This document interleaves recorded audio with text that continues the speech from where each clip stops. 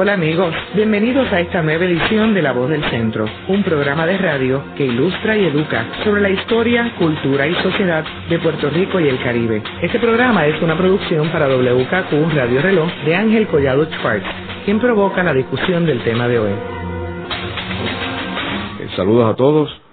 Hoy tenemos un programa interesante que es sobre Jorge Washington y la guerra de independencia en Estados Unidos y qué estaba sucediendo en Puerto Rico y en el Caribe mientras estaba la guerra de independencia.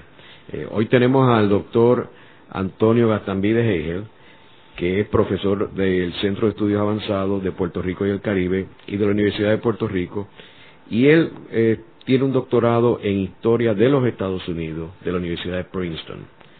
Así que, ¿qué estaba sucediendo en Puerto Rico mientras estaba Jorge Washington combatiendo a los ingleses? Bueno, Puerto Rico y el resto del Caribe estaba embarcándose, igual que Estados Unidos, en algo que un colega muy querido y admirado, el doctor Fernando Picó, bautizó como la Revolución Atlántica.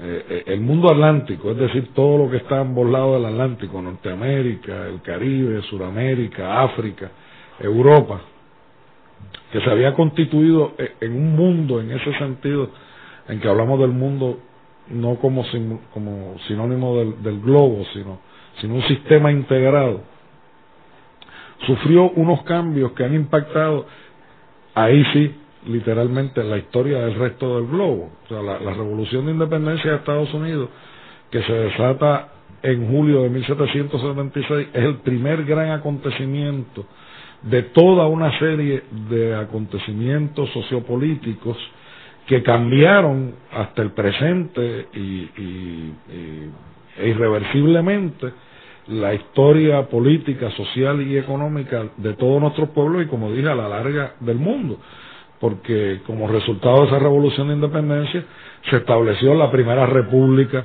del mundo, que fue los Estados Unidos de Norteamérica, pero a su vez, por la dinámica que se dio en esa revolución de independencia, contribuyó a la Revolución Francesa en 1789. La Revolución Francesa contribuyó a desatar el acontecimiento que más inmediata, profunda y perdurablemente ocurrió en esa época en el Caribe, que fue la Revolución Haitiana, de la que entiendo que se habló antes en este programa, y todo eso culminó con las guerras de independencia de Hispanoamérica, a partir de la cual España prácticamente desapareció como un poder importante en América, después de haber dominado América durante más de 3 siglos. En Puerto Rico, en aquel momento, nos encontrábamos también en una transición de una sociedad que había vivido relativamente aislada de la metrópoli española, relativamente subpoblada, ¿no? A una sociedad que se vinculaba cada vez más intensamente con su contorno inmediato, con el resto del Caribe, recuperaba su población y estaba al borde de embarcarse como parte de esta revolución atlántica en convertirse en una sociedad azucarera, en una sociedad de plantación, en una sociedad esclavista, siguiendo el paso de nuestros vecinos. Pero eso todavía estaba algo lejos a la hora de la independencia de Estados Unidos. Pero la independencia de Estados Unidos impactó de una manera o de otra prácticamente todas las sociedades del Caribe, porque incluso los estadounidenses eran legal o ilegalmente socios comerciales de casi todo el Caribe al momento de su independencia. Incluyendo contrabando, había contrabando. Absolutamente, porque ellos comerciaban legalmente con las posesiones británicas, pero a menudo comerciaban ilegalmente, que es lo que es el contrabando, con posesiones francesas, holandesas o con las españolas, como era Puerto Rico, Dominicana o Cuba. Y como cuestión de hecho, incluso una de las causas de la revolución de independencia de Estados Unidos fue su relación con el Caribe. Si los oyentes recuerdan, aunque remotamente, de sus clases de historia de Estados Unidos, y cuando los hacían embotellarse cosas de historia de Estados Unidos, ¿se acuerdan de las actas intolerables? los Intolerable Acts, el acta del té, el acta de las melazas, la fiesta del té en Boston. ¿Contra qué se estaban rebelando esos señores? Pues mire, que los colonos angloamericanos del norte habían establecido sus propias relaciones comerciales con África y con el Caribe, y los británicos, que eran su metrópoli, querían reprimirlo. Y para reprimirlo, ¿qué hicieron? Le pusieron unos impuestos altísimos a las melazas que ellos traían del Caribe, o al té que traían en barcos propios desde Asia o desde lugares donde tenían acceso, para reprimir la competencia. Y una de las causas de la Revolución de Independencia es que entonces ellos aludieron que si no tenían representación no podían ponerle impuestos, el taxation without representation. Todo eso le sonará, aunque sea vagamente familiar, a los que han estudiado historia de Estados Unidos. Pues tenían que rebelarse. O sea, en ese sentido, su relación con el Caribe es inseparable de lo que los llevó a la independencia. Y la situación relativa de ellos y del Caribe, incluido Puerto Rico, en aquel momento, también ayuda a entender cómo lograron llegar a la independencia.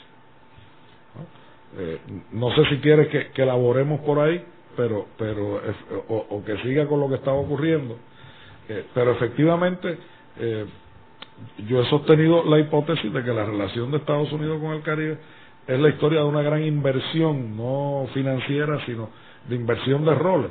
Hace 200 y pico años, cuando ellos se lanzaron a la independencia, nosotros éramos el centro, nosotros éramos lo que le importaba a Europa, nosotros éramos la parte más rica, más dinámica del mundo, y ellos eran la periferia, pobres, subpoblados, campesinos, que hasta cierto punto también lograron la independencia porque no eran suficientemente importantes ni ricos. Luego de la pausa continúa La Voz del Centro por WKQ Radio Reloj.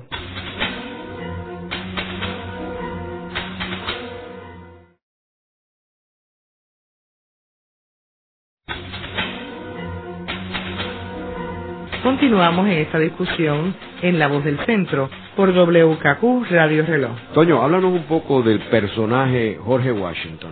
Bueno, a mí lo primero que me llamó la atención de Jorge Washington cuando me lancé a estudiar la historia de Estados Unidos es cuánto la propia mitología estadounidense y la parte de esa mitología que nos llega a nosotros de nuevo, pues los cursos escolares, la celebración del 4 de julio. Porque decían que no decía mentira. El cuento que no decía, de que nunca había dicho una mentira. ¿Verdad? Es la primera mentira. Que es la primera mentira. Pues de repente nos los presentaban como un gran líder primermundista, ¿verdad? Como un gran líder de una potencia. En lugar de lo que fue efectivamente, ¿verdad? Que era un hombre educado y próspero en unas posesiones que no eran particularmente prósperas del Imperio Británico, que llegó renuentemente al mando de un ejército pobre y mal armado que estuvo a punto de desbandarse en los primeros años de la Guerra de Independencia, y que tuvo que recurrir al equivalente de lo que en el siglo XX llamamos la guerra de guerrilla, para terminar derrotando a lo que ya emergía en aquel momento como el imperio más poderoso del mundo. Entonces, cuando uno mira bien la guerra de independencia de Estados Unidos, durante prácticamente los primeros 3 años de guerra, el ejército continental, que era como se llamaba el que comandaba a Washington, lo que hizo fue coger pela tras pela tras pela. Por eso se recuerda tanto y se ha mitologizado tanto otra imagen que recordarán algunos oyentes del cruce del Delaware. Incluso recientemente hubo una versión televisiva de la vida de Washington que le dedica muchísimo tiempo al cruce del Delaware. ¿Y cuál es la importancia del cruce del Delaware? Que el ejército continental se refugia, sobrevive un invierno crudísimo en la margen del río Delaware que da al estado de Pensilvania, que era territorio rebelde, y así evitan que el ejército británico los acabe de aplastar. Y entonces hacen algo que era insólito en la manera de hacer la guerra en aquella época, porque en aquella época no se hacía guerra en el invierno, incluso hasta el otro día no se hacía guerra en el invierno, eso era impensable. Los ejércitos peleaban quizás primavera, verano y otoño, y en el verano, no importa en qué estado estuviera la guerra, todo el mundo paraba. ¿Y qué hace ahora Washington? Precisamente utilizar para compensar su debilidad el factor sorpresa, características eminentemente guerrilleras. Cruza el Delaware en un momento en que a nadie se le ocurría que ellos pudieran estar desplazando tropas, precisamente en un punto cerca de la capital de New Jersey, que era Trenton, que en ese momento estaba ocupado por mercenarios británicos. Esto es otra cosa que hay que tener presente, ni de un lado ni del otro todos los soldados eran o británicos o estadounidenses, pelearon mercenarios y extranjeros de lado y lado. En este caso eran, de hecho, una de las élites mercenarias del ejército británico, que eran soldados, hoy diríamos alemanes, aunque no existía Alemania, prusianos, pero que no estaban esperando un ataque. Y toman la ciudad de Trenton por sorpresa, pero no se quedaron, porque venía el cuerpo del ejército británico y los hacía. De ahí se desplazan hacia Princeton, donde sí los ataja parte del ejército británico, pero como era solamente una parte, derrotan al ejército británico. Y esas dos batallas, la batalla de Trenton y la batalla de Princeton, fueron las dos primeras batallas que ganó Jorge Washington en la guerra de independencia, después de años de coger paliza. ¿Pero qué hizo? ¿Se quedó en Princeton? No, se quedó unos días y arrancó a correr, y de ahí en adelante no paró de correr prácticamente hasta que acabó la guerra, porque igual que la guerrilla del siglo XX, aplicó instintivamente el principio de que mientras los británicos no lo pudieran destruir, el tiempo estaba a favor del ejército continental, de los independentistas. Y de hecho hay hasta un librito buenísimo sobre la guerra en los estados del sur, que tiene mucho que ver con la victoria final de ellos, que se llama The Partisan War, que es eso, describiendo cómo el cuerpo del ejército continental que estaba al sur era incapaz de enfrentarse a los británicos. Arrancó a correr, los británicos por arrogancia empiezan a seguirlo porque sabían que podían aplastarlo, pero de tanto seguirlos terminaron cansados, y ese es el ejército que eventualmente derrotan en Yorktown, ¿no? ¿Y qué estaba pasando mientras esto sucedía aquí en América? ¿Qué estaba sucediendo en Europa? En los dos grandes poderes, en España, por parte del Caribe y Puerto Rico, y en Inglaterra con esta lucha. Bueno, esto es un momento de transición, el siglo XVIII. Ya el poder español en Europa había decaído. Lo que queda del poder español eran sus posesiones en América, perpetuadas un poco porque al disputarse la hegemonía europea, el dominio de Europa, Francia y Gran Bretaña, que eran los dos imperios emergentes, aunque la guerra de la sucesión española la ganaron los franceses imponiendo a un sobrino del rey de Francia, la dinastía borbónica, que culmina hoy con Juan Carlos, ¿verdad? Fue a base de que colocaran a España bajo su familia y un poco bajo la influencia francesa, pero no los dominios españoles de América bajo control directo de los franceses. ¿Okay? Eso por una parte. Ya España en Europa no tenía nada que ver con lo que había sido en el siglo XVI, en el siglo XVII, la primera potencia de Europa, la primera potencia de aquel mundo. Es un mundo donde la potencia que domina Europa es Francia, y sobre todo cuando gana esta guerra y coloca a España bajo su dominio. Los británicos, lo que ocurre es que están emergiendo como la potencia que va a ser la potencia dominante del siglo siguiente, del siglo XIX, con una particularidad, y es que en el caso de ellos, el balance de poder en América pasa primero a favor de ellos que en Europa. O sea, es en la guerra de los 7 años, guerra de un gran impacto sobre el Caribe, particularmente sobre Cuba, que estuvo ocupada por los británicos en esta guerra de 1756 a 1763.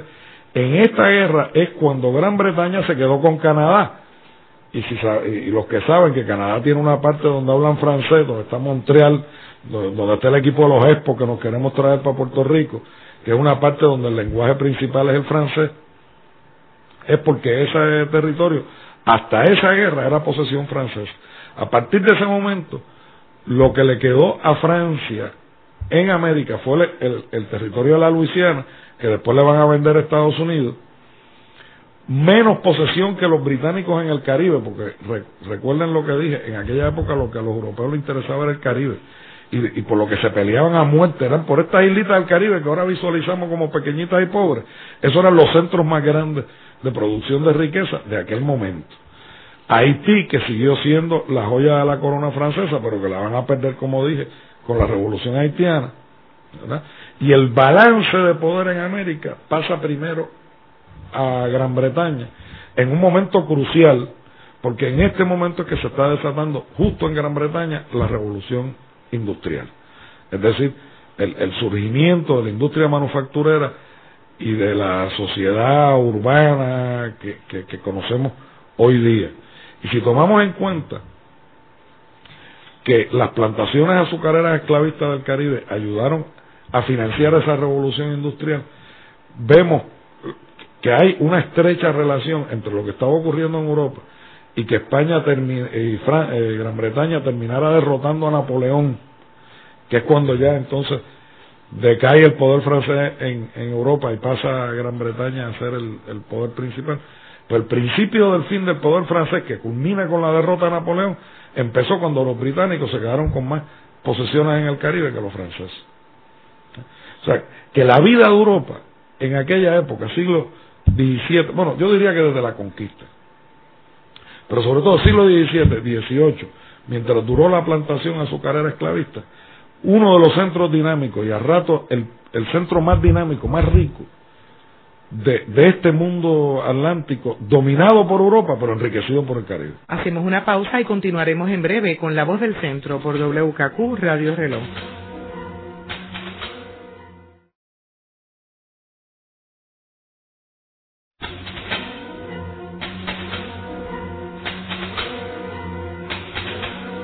Continuamos en La Voz del Centro con WKQ Radio Reloj.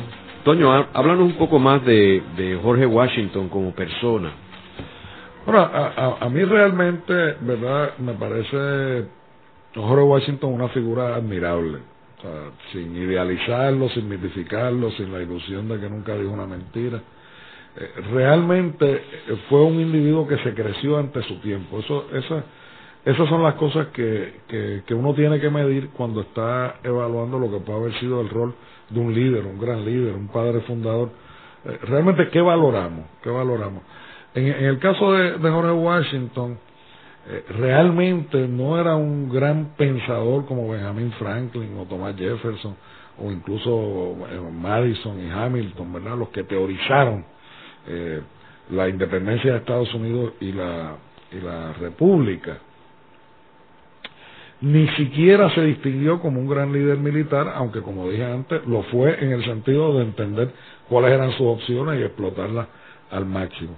Pero a mí me luce como un gran político y un ser humano que en su tiempo fue por un lado de una gran honestidad, una gran integridad que le permitió capear las inmensas contradicciones que se daban dentro del Congreso Continental, dentro del Ejército Continental, y que prevaleció por el respeto y la confianza que tenían el resto de los líderes de las 13 colonias a su integridad, y por otro lado, innegablemente, un instinto político, una astucia política que vista en perspectiva realmente resulta admirable. Ahora, era esclavista, ¿no?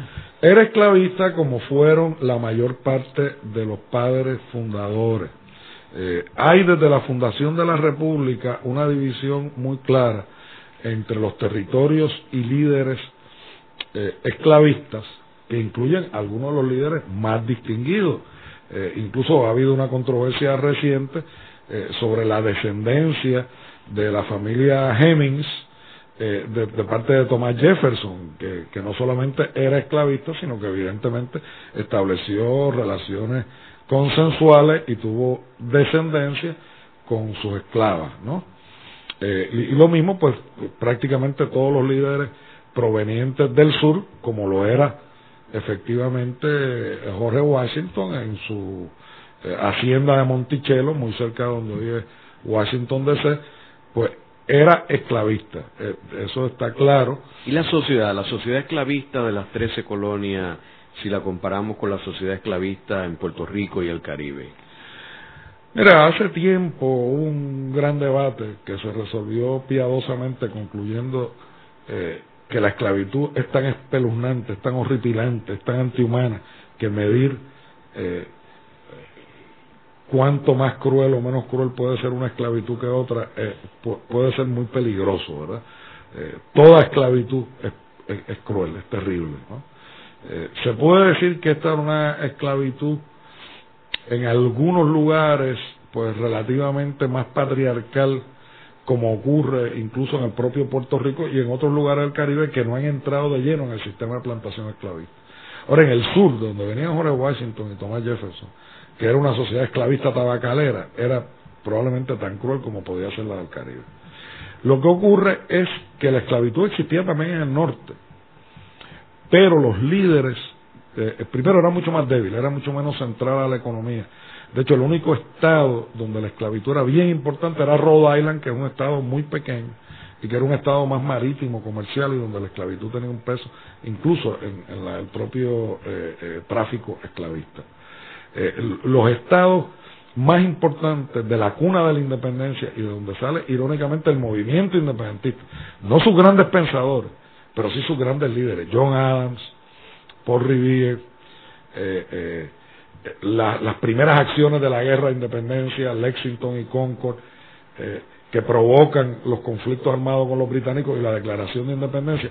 Estos eran, lo que hoy es Nueva Inglaterra, eran fundamentalmente campesinos, agricultores libres, pequeños y medianos, algunos grandes, algunos con esclavos, pero sin que los esclavos fuera la fuerza principal, comerciantes marítimos, pescadores, gente por su propia naturaleza ajenos a la concentración de poder y a la explotación de otros seres humanos que prevalecía en la época, que en este caso era la esclavitud. ¿Y es cierto que la mayoría de la gente favorecía a los ingleses?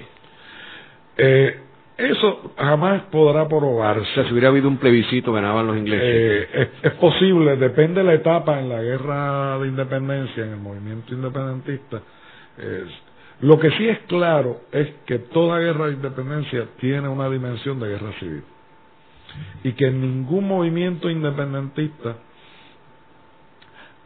ha habido un apoyo absoluto o tan siquiera abrumadoramente mayoritario a la independencia por parte de la población.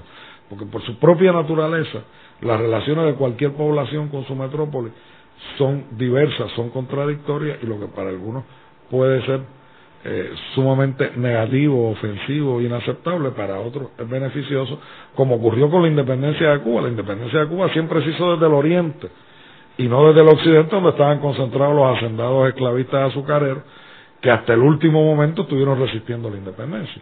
Algo parecido ocurre en Estados Unidos, donde, como digo, no es casual que fuera Nueva Inglaterra, donde eran ciudadanos más libres y más ajenos y que resentían más el poder central de Gran Bretaña, porque resentían todo tipo de centralización de poder, que digamos estados como Nueva York, que era probablemente el estado más aristocrático, más latifundista, o New Jersey incluso, ¿verdad? O los estados del sur, que eran estados esclavistas, donde el esclavista naturalmente le preocupaba, como va a ocurrir después en el Caribe, el temor a la independencia por temor a la abolición de la esclavitud, que la independencia conllevara la abolición de la esclavitud. Y entre todo eso, en medio de todo eso, Pensilvania, que era tal vez el estado y el grupo de gente más de pensamiento más libre, porque eran cuáqueros, y porque ahí es que está centrado el pensamiento de Benjamin Franklin, el más libre pensador de todos los padres de la independencia. Luego de la pausa continuaremos con esta discusión en La Voz del Centro por WKQ Radio Reloj.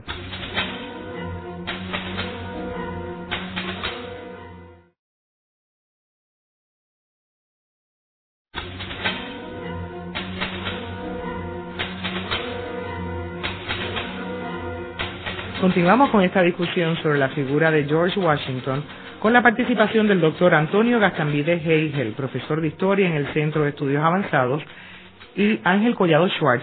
En términos del contacto que tenía Puerto Rico con las 13 colonias, ¿qué contacto tenían ellos?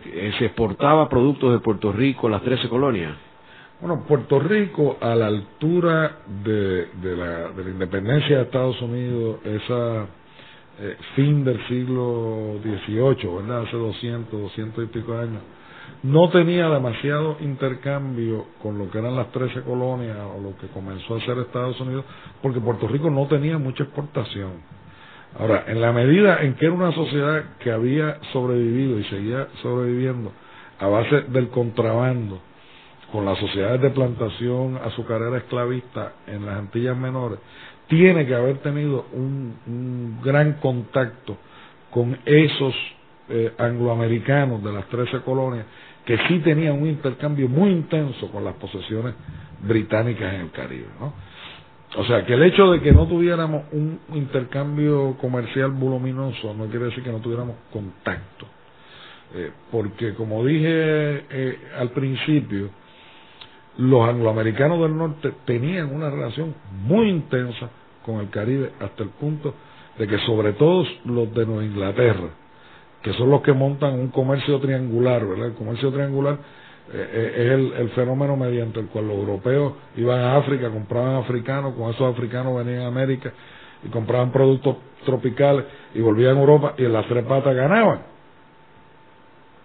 Y como dije, los angloamericanos del norte, sobre todo estos pescadores y comerciantes marítimos de Nueva Inglaterra, descubrieron que ellos podían hacer lo mismo, pero ellos no tenían un mercado para el azúcar, incluso producen todavía hoy alguna azúcar propia, pero sí tenían mercado para el ron, que se hace de las melazas del azúcar. Entonces ellos iban a África, compraban africanos, en parte incluso con ron, venían al Caribe, compraban melazas, con esas melazas destilaban más ron, con ese ron compraban más africanos, con esos africanos compraban más melazas, y en las tres patas se beneficiaban. ¿Dónde tenían que venir a buscar las melazas? Donde estaba en la sociedad de plantación azucarera esclavista, porque la melaza es un subproducto de la fabricación del azúcar, ¿no? Y como dije, es reprimiendo ese comercio de las melazas con el Caribe que se producen algunas de las leyes que provocan la independencia. Por lo tanto, ellos se conocían muy bien en el Caribe, estaban yendo y viniendo por todo esto, y como Puerto Rico les suplía a aquella sociedad madera, animales de tiro y carga, entre otros productos agrícolas, pues de seguro participaron angloamericanos del norte en ese comercio, pero en ese momento no eran como las 13 colonias, porque aquellas 13 colonias eran cada una entidad distinta del Imperio Británico. ¿Cómo tú diferenciarías el trato que tenían los residentes de las 13 colonias con los indios versus el trato que los puertorriqueños, los españoles, tenían con los indios aquí en Puerto Rico? Bueno, mi respuesta en primera instancia tiene un parecido a la que te di con la esclavitud, ¿verdad? Era cuestiones de gradación, pero además en las 13 colonias llama la atención que fue muy diverso. O sea, mientras que hubo territorios donde desde el principio la relación con los indígenas fue sumamente hostil y fue de confrontación, como fue el caso de Virginia y en general las colonias del sur y algunas de las del norte.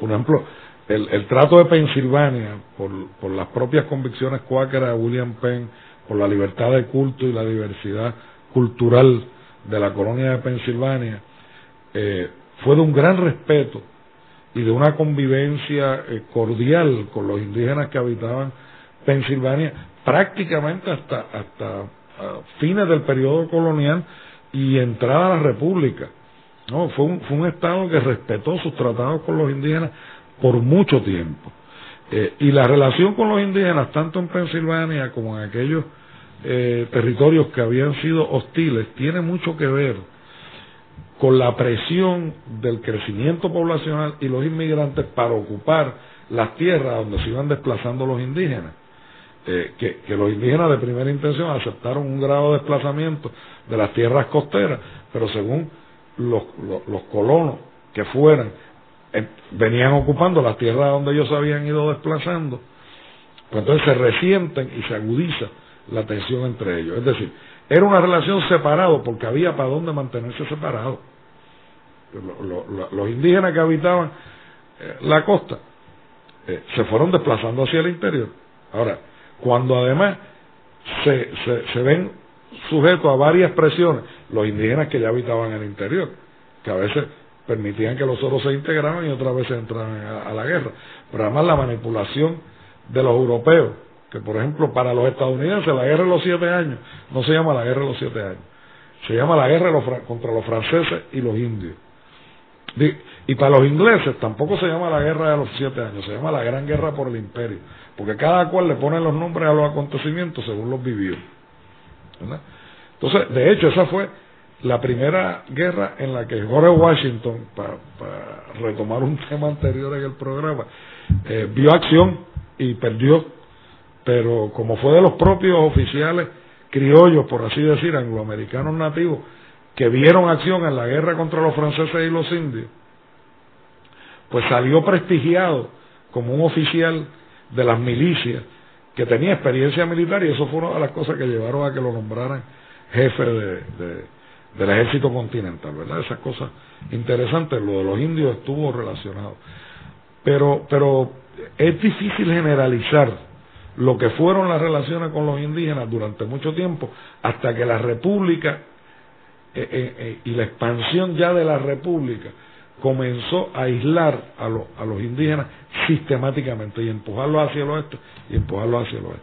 La gran diferencia con América es que en el Caribe no había para dónde empujarlos, aunque, como dije, los arahuacos, yo digo que se refugiaron en las menores un tiempo y estuvieron resistiendo, ¿verdad? Pero llega un momento en que son territorios tan relativamente pequeños que lo que hay es o absorción o exterminio, y se dieron las dos cosas. Y ya para el siglo XVIII aquí en realidad no había tantos indios, ¿no? Bueno, ahí yo tengo mis hipótesis, porque los que han querido subrayar la crueldad subrayan la desaparición de los indios, pero todavía en el censo de 1800, por dar un año, yo soy malísimo con la fecha, pero para aquellos años todavía hay censos que reflejan población de origen indígena, o sea, de cierta pureza indígena, por lo menos en las indieras de Maricao, donde yo no sé si tú fuiste antes de que ya las carreteras unificaran todo el país, pero hubo una época que uno pasaba por las indieras y todavía la tipología de la gente, y asimismo hay noticias de indígenas, y lo que yo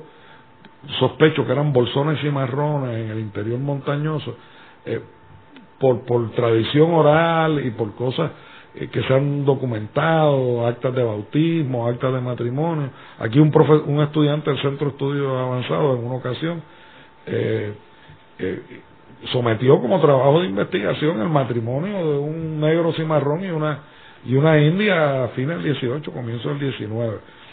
Por lo tanto, primero, los indígenas aquí, como en cualquier parte donde se plantea la desaparición, es una desaparición relativa porque fueron absorbidos. Y creo que también subestimar la importancia etnocultural de la herencia indígena porque no sea visible es peligroso. O sea, hubo exterminio, hubo absorción y hubo sobrevivencia de grupos, aunque fueran pequeños, durante suficiente tiempo para que la importancia que tienen en nosotros los símbolos indígenas y la manera en que los indígenas le enseñaron a los europeos a vivir América sea una herencia perdurable. Luego de la pausa continuaremos con el último segmento de La Voz del Centro por WKQ Radio Reloj.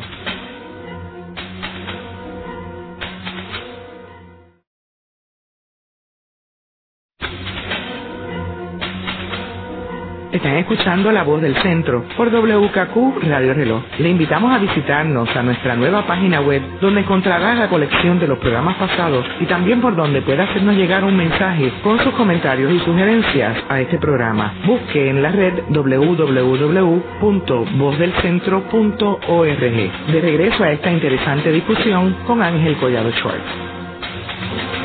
Hace un rato estábamos comentando sobre la guerra de independencia de los Estados Unidos. Y sería interesante que planteara que siendo Inglaterra uno de los grandes poderes del mundo, con todos los recursos, ¿cómo es posible que hayan perdido esta guerra y hayan permitido que los colonos los derrotaran en Estados Unidos? Bueno, anteriormente sugerí algo que es mucho más complicado, ¿verdad? La idea de que lograron la independencia porque no eran suficientemente importantes para los británicos. ¿Por qué digo esto, verdad? Ya dije antes también que esta era una época donde el centro dinámico del mundo atlántico era el Caribe. Las sociedades ricas que estaban produciendo inmensas cantidades de riqueza para las metrópolis europeas eran las del Caribe. Haití, al momento de la revolución haitiana, era el territorio más rico del mundo, y el conjunto de las posesiones británicas estaban produciendo tanta riqueza que incluso se ha dicho, y no se ha podido desbancar, la hipótesis de que financiaron la revolución industrial, no literalmente tampoco, sino en el sentido de toda la dinámica del comercio triangular y toda la riqueza que eso le produjo a los europeos, y en este caso particular a los británicos, ¿verdad? Por el contrario, las sociedades de las 13 colonias, las sociedades angloamericanas del norte, no le producían tanto beneficio a Gran Bretaña,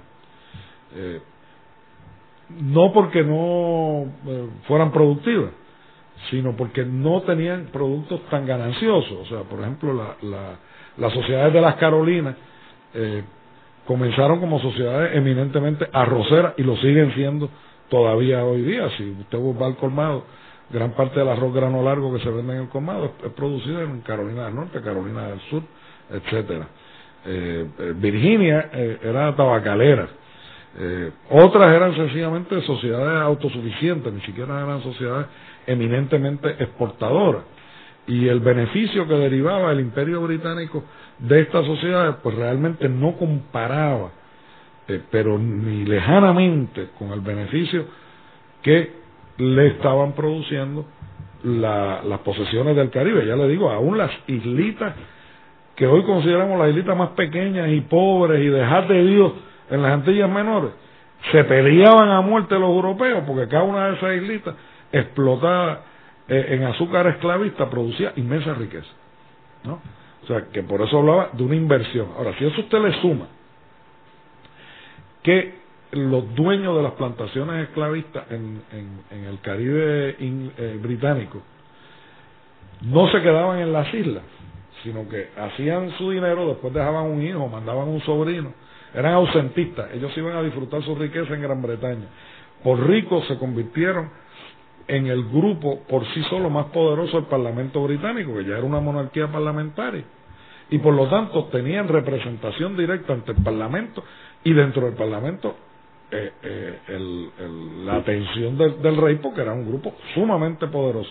Eran los más ricos y estaban políticamente presentes, mientras que los pobres angloamericanos del norte no tenían representación porque ellos no tenían gran riqueza. ¿Cómo iban a ser ausentistas? Incluso, y en honor a la verdad, a algunos de ellos no les interesaba estar en Inglaterra porque incluso encontraban en las 13 colonias la tolerancia a sus creencias religiosas, como ocurre con lo que va a ser la iglesia presbiteriana en Nueva Inglaterra y los cuáqueros en Pensilvania. O sea, que ni siquiera les interesaba. Pero eso lleva a que ellos no tengan ni poder económico ni influencia política para pesar sobre el rey y la corona británica y sobre el Parlamento británico, ¿no? Entonces, en ese sentido es que yo sugería antes que terminan logrando la independencia porque no son suficientemente importantes. Ahora, no basta eso, porque los británicos hubieran preferido quedarse con ella. Era parte del balance de poder la cantidad de territorio que usted controlaba. El problema es cuando la retención de ese territorio se le hacía muy costosa. Recuérdese que ellos acababan de ganarle una guerra a los franceses. ¿Y qué pasa? Bajo la diplomacia de Jefferson y de Benjamin Franklin, los angloamericanos se consiguieron el apoyo del imperio francés, que era todavía el imperio dominante en Europa. Y como dije antes, en esa guerra, de lado y lado, no solo pelearon británicos y angloamericanos del norte, pelearon franceses al mando del Marqués de Lafayette, de parte del ejército continental, y pelearon cualquier cantidad de mercenarios europeos del lado de los británicos. Pero a eso se suma que la batalla clave, la batalla de Yorktown, donde efectivamente los británicos aceptan la derrota, se logra porque la Marina de Guerra francesa bloqueó la bahía de Chesapeake, le bloqueó el acceso al ejército británico de su retaguardia, de sus suministros, de tropas que sustituyeran. Y en ese momento es que ellos deciden aceptar la derrota, pero no porque no hubieran podido someter a los angloamericanos del norte, sino porque al gravitar el poder del imperio francés sobre lo que ya era una resistencia realmente imaginativa, heroica, eso no se le puede restar crédito, y efectiva de parte de los angloamericanos del norte, pues ocurrió lo que hemos dicho, se le hizo más costoso retenerlos que soltarlos. Y en ese momento los plantadores del Caribe, que habían sido los que habían un poco agitado las leyes intolerables para eliminar la competencia de estos angloamericanos atrevidos de Norteamérica, convencieron al rey Jorge que era mejor soltarlos. ¿Y por qué es que unos años después, unas décadas después, vuelve otra vez Inglaterra y ataca a Estados Unidos? ¿No fue la guerra del 1812? La guerra de 1812 De hecho, a lo mejor a la audiencia les resulta interesante saber que Estados Unidos no tenía himno hasta la guerra de 1812. El Star Spangled Banner se compuso viendo cómo sobrevivió hecha triza la bandera de Estados Unidos en un fuerte bombardeado por los británicos en la guerra de 1812. Tan débil era Estados Unidos en la guerra de 1812 que los británicos tomaron y quemaron la capital, tomaron y quemaron Washington. ¿Pero y por qué quisieron atacarlo si no les interesaba? No fue que quisieron atacarlo, fue una bravuconería de Jefferson, porque los estadounidenses, a partir de la despedida de Washington, que como dije antes y no pude elaborar, fue un gran político, pretendían no inmiscuirse en la guerra y las alianzas europeas, pero que los europeos todos comerciaran con ellos. Entonces recuérdense que todavía el desenlace de la lucha entre Francia y Gran Bretaña no se ha producido. O sea, Napoleón domina el continente europeo.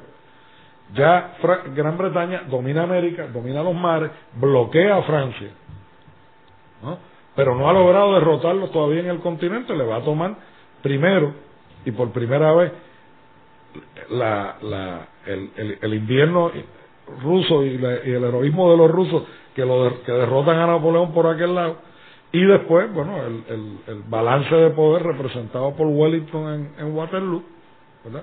Y la derrota de Napoleón justo en 1812. Por eso está ocurriendo. Y mientras tanto, la joven república y Jefferson, que era bravito, pretendían que desafiar el bloqueo británico a la Francia republicana. O sea, yo decía, como nosotros somos neutrales, nos tienen que dejar comerciar con todo el mundo y no nos pueden ocupar los barcos.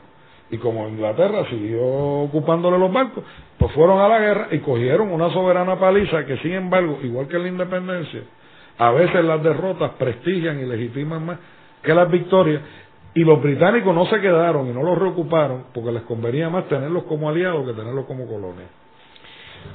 En el programa de hoy hemos visto y analizado las semejanzas que hay entre lo que estaba sucediendo en Estados Unidos con George Washington y en la guerra de independencia, y lo que estaba sucediendo en Puerto Rico y el Caribe, y cómo los Estados Unidos consiguen su independencia en parte por lo que estaba sucediendo en el Caribe y la riqueza que había en el Caribe, lo cual motivaba que los ingleses tuvieran como su prioridad principal el Caribe y no Estados Unidos o las 13 colonias. Agradecemos mucho la visita del doctor Antonio Gastambide Hegel a este programa.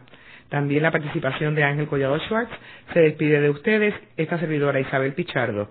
En el control técnico estuvo Juan Grafton Olivera y en la producción Nidia Suárez.